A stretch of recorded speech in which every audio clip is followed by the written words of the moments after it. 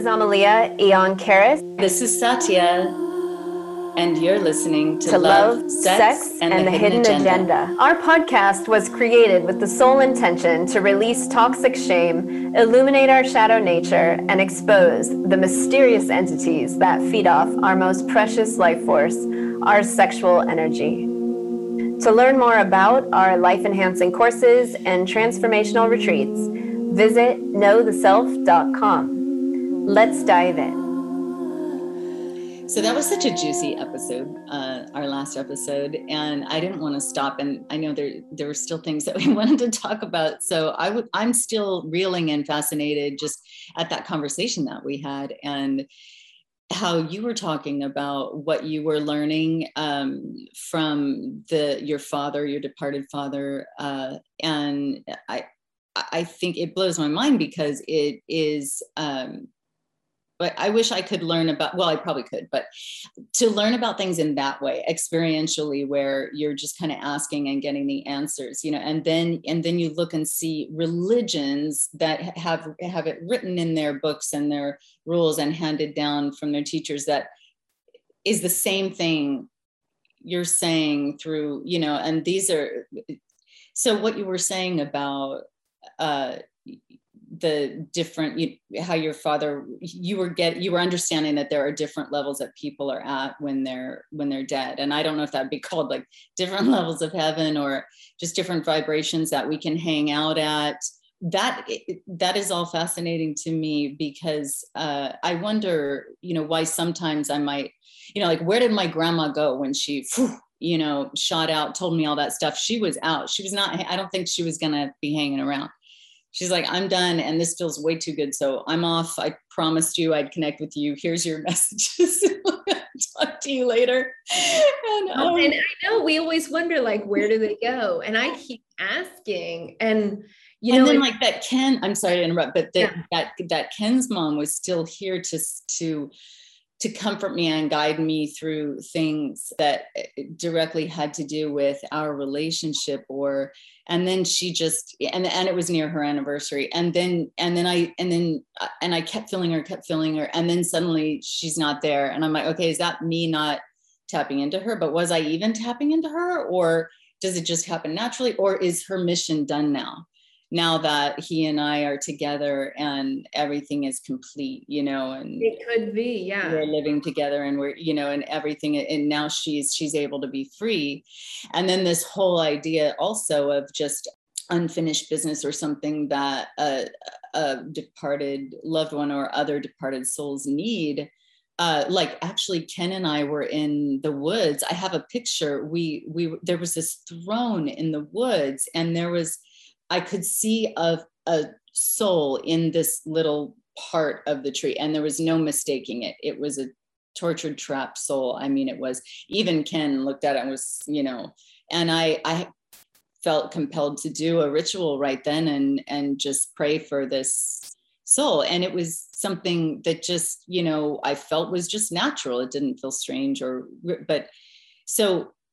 No, I love that you said that, because there are so many places and weird things that I've discovered as well through the death process and where souls go, because we don't all go to the same place. Like, that's very clear to me, because I never read about it. It just kept happening to me, and I just kept asking questions, and it was like a science experiment. I was just playing with all this information I was getting. And then what would happen after I got information is the confirmation and feedback that I would receive from it that validated it for me. So I don't know if, there's any like go-to source that's the one truth of it, but what is really cool, like what you said, is that you have these experiences and then you find like some ancient text somewhere that says the same thing.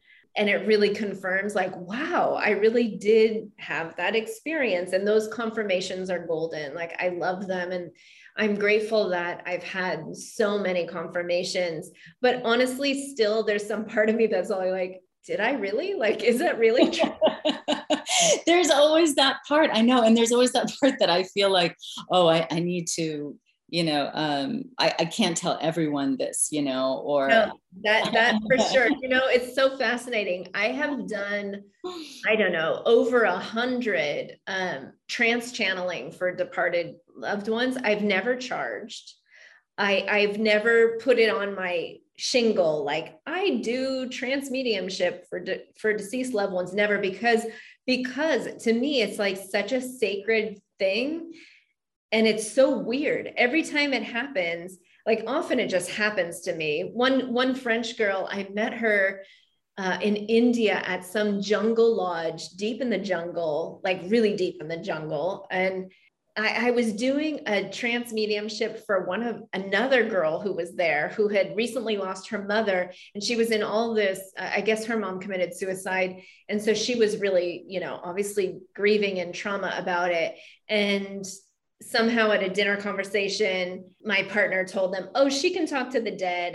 And so I was doing a session for that woman, and it was very comforting for her. And she was so grateful and thankful. And so that was nice. But then the French woman would not leave me alone. She's like, my dad died. I'm like, yeah, I get it. People die, like I'm not the ghost whisperer. Like, I don't want to do this for a living. But then she came to my city. She found out I lived in Mysore, and she called me up and she's like, please, would you please try to connect to my dad? And I said, look, sometimes it happens, sometimes it doesn't happen. Like, I don't know if I can just dial the number of your father. And so I kept kind of saying no to her. And then that night, as I went to sleep, this small man, super clear as day, came to me like in a white space, but he was so disfigured and he had very specific features. Like he had this scar that was like, it almost looked like the shape of Africa over his eye.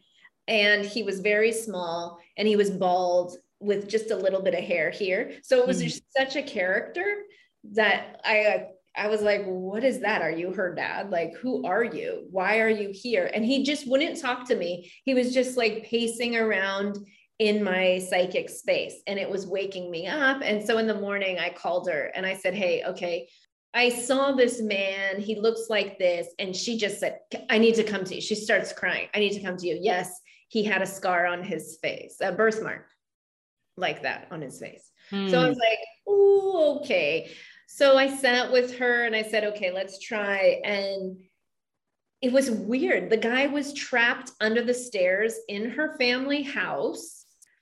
And so everything just sounded crazy to me, honestly. Like it just sounded, it feels weird even sharing. It's like, okay, why is he trapped under the stairs? And why is he acting so small? And why is he cowering and hiding? And why won't he communicate to me? Why is he scared of me? And then the whole story unfolded somehow magically, like things just unfurl in my mind somehow. And I just know. And I was like, oh, he doesn't realize he's dead. And so then I started communicating with him, and he did know he's dead, but he just didn't know where to go. And he wanted to stay close to the family. And what I found out from the woman was that her family was like tortured by the loss of this guy. Like they didn't know what to do. Everyone in the house was depressed. Everyone was crying all the time. The reason she was in India was to just get out of there because she was so disturbed since this death. Like everyone in the house was deeply, deeply disturbed and unable to function. So I was like, I don't know how to send this soul. Like, I'm not really sure what to do. But, somebody had gifted me the Tibetan Book of the Dead because they heard some other story of mine of how I was clearing souls. And they asked me if I had read the book, and it was a gift. I had never even opened it. It was a brand new book, never even bent a page. And it was sitting on my nightstand. And I said, you know what? I think there's some information in there that can help this soul, but I don't want to read it. Honestly, it's like really hard to read. I opened it and I was like, I can't even make out the words in this kind of trance state I'm in. So I just put my hand on the book and I said, if there's anything in this book that can help this soul, may it be so. And then this is the unbelievable part. I saw a golden airplane, like a 747 size, but it was made of gold. with windows, like a 747, but the front of it was like an eagle faced. And it was huge, and it just shot down out of the heavens. It like swooped down through my house and somehow picked him up. I mean, it was all dimensionally strange. So I don't know, it was kind of happening in this etheric realm, but it like swooped in, picked him up, and then shot up like a rocket to the moon. And I was trying to describe what I was seeing to her, but she was just like in ecstatic bliss, crying as it was happening. And I couldn't really explain to her, but then I go into the same thing. And Oh, wow. Full on ecstatic Kundalini thing. And afterwards, I mean, we were just speechless for a very long time. And she just kept saying, thank you, thank you, thank you. And I was like, how do you even know what I did? And she's like, he's gone, he's left. Like, I feel it. And then she has stayed in contact with me. I mean, this is like 15 years ago. And she still writes me from time to time. And she told me when she went home, like everyone in the family's back to normal, like things are free. But one thing I noticed when people die, family members die, well, whoever dies, it creates a tear in the fabric of our horizontal connections. So I started to see that we're all connected, kind of like on a spider web horizontally with our bloodline. So it doesn't even matter if you're adopted and you don't know your birth parents, you're still on the same web as them. So when something happens to any of your ancestors, especially the closest ones, like parents and children or siblings, that's like you're close to the center of you, it shakes, the whole web shakes, and it creates a disturbance in your field. And I started seeing this because more and more people, I mean, it's been like, over 100 people I've done this for now. And I always see that when we restitch that thread, like create a new connection, it stabilizes the family unit, and like people are able to kind of go back to life, somewhat normalcy of their life, or the grief is not so like a gaping hole of loss in their life. And it's been fascinating. Even in births, I've noticed someone being added to that thread also creates a wobble. So both birth and death, the network, like the fabric of our tapestry, has to be reassessed or like reconditioned or kind of like taken care of. Well, yeah, that makes so much sense. I'm sure like anyone hearing this is already thinking of all the ways that it makes sense to them, and even for me, I mean, I lost a child who I had a connection with, the baby spirit, and I knew it was a boy. And still I feel this missing of this boy. And now we're talking about, possibly adopting a boy. And even in that way, there's a need to restructure, right? Like that need doesn't go. And yet that boy needed to go to and he did. He went to a place where it was, that's another story, but my head is spinning right now because there's so much to all of this, and and I think that's where sorry, tell me. Oh gosh, but you're gonna have to hold your thought, because I have like a little story, because I'm now kind of freaking out that we're talking about this today, because okay, this is gonna be really strange. But speaking of trapped souls, okay. In the place I park my car, there is a brick wall in front of me. And last night we were parking and Ken says to me, "Oh my God, look at that woman in the wall." And I was like, oh my God, it's literally like a woman like flying like toward us. And she almost has like a body or maybe like a mermaid tail, but her face. And I was like, wow, oh my gosh, yeah, I see it. And so at first we were just kind of like, oh, and then I said, oh my gosh, wait, do you remember a year ago, I saw a body in this, and I know I took a picture of it. Maybe I think maybe I was Marco Poloing, my cousin, my sister, I can't. So I began to obsess, and I scrolled back through all my pictures, and I found, thank God I took a picture of that same wall, and I showed it to him, and he said, oh yeah, you sent that to me. No, I remember that. And now that you show it to me, but it was a body, and it was actually, if I showed you, it was like half woman, literally breasts and a bum, but half man on the other side. And I don't know how the two mix, but what are the chances, like right in front, right in this very spot? So, I mean, now that we're talking about this, the chances are, I mean, yeah, I feel that when we are aware of these things or become aware, what happened to me is like, they told me, the people on the other side told me, you're air traffic control. Like, we need your help down here because you see us. Cause I was like, why are all the spirits coming to me? Like, why this dead guy? I mean, I have a lot of stories of weird experiences when I've talked to the dead, and I don't understand it. And I ask all the time, why me? Why do I get to see you? Like, I don't know if I'm okay with this. I don't even, I don't feel good about being the messenger. Like, it puts me in an awkward situation, and people are always crying when I'm talking about it, or when I make contact. The more and more the people, they're crying and saying like, that's what he used to say, or that's him, or, there's something that they tell me that I could never have made up that gives the confirmation. But what I realized is that when we see it, it becomes kind of our job. Not that it's like this heavy responsibility, because I went through that too, where I was like, Jesus, I have to deal with the dead all the time and clear all these trap souls. No, right. But when I learned how to do it and I see it, I'm able to assist. And it actually feels really good when I assist in the way when I'm called.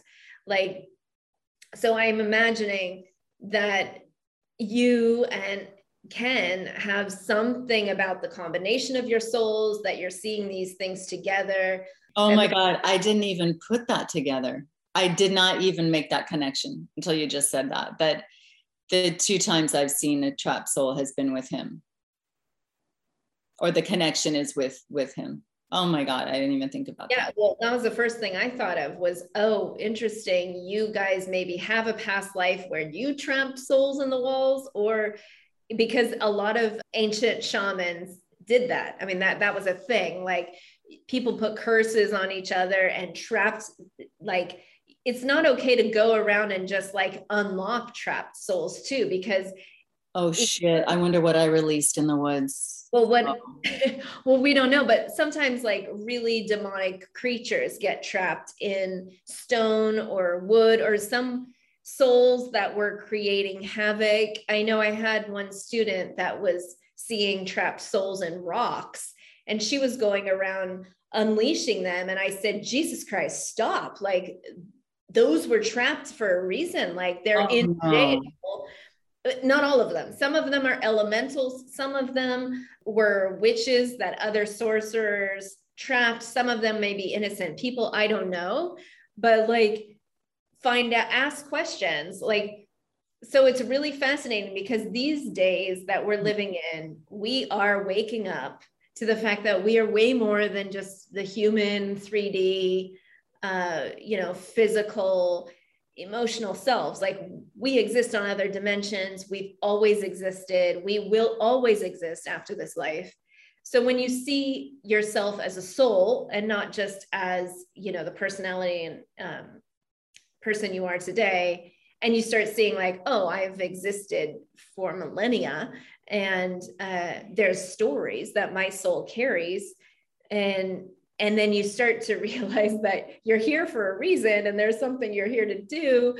Like, the world becomes very fascinating. I mean, especially forests and elementals and all the entities that the deceased ones, because we all play this karmic dance together forever. forever and ever. Like we have these incarnations, and it just gets mind-boggling and fascinating. So yeah, just start talking to see if you can find out. I mean, there's so many tools, you know, people use SRT or pendulums to ask questions, to if you need like specific answers, or just meditate and ask and see what you get, or journal about it and see what you get. But okay, for those listening, because we do have to go. Yeah, we have to wrap up. For those listening, we have a couple of resources that you can use. And we're going to have to continue this conversation, obviously, because there's just so much to say on this, and we're just kind of scratching the surface here. But if you want to connect to a loved one and see how you can honor them, I have a guidebook. It'll be in the show notes, so you can go grab that. And last year, Satya and I did a guided meditation for people to clear karmic debt, or to connect with their ancestors, both their physical ancestors from their human lineage, but also their spiritual lineage. And you can find that in the bonus tracks of this podcast. So go check those out, and we hope to have you with us in the next episode. Take care. Thank you, Satya.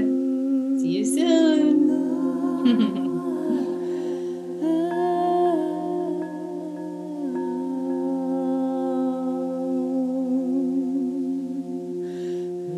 To learn more about our life-enhancing courses and transformational retreats, visit knowtheself.com.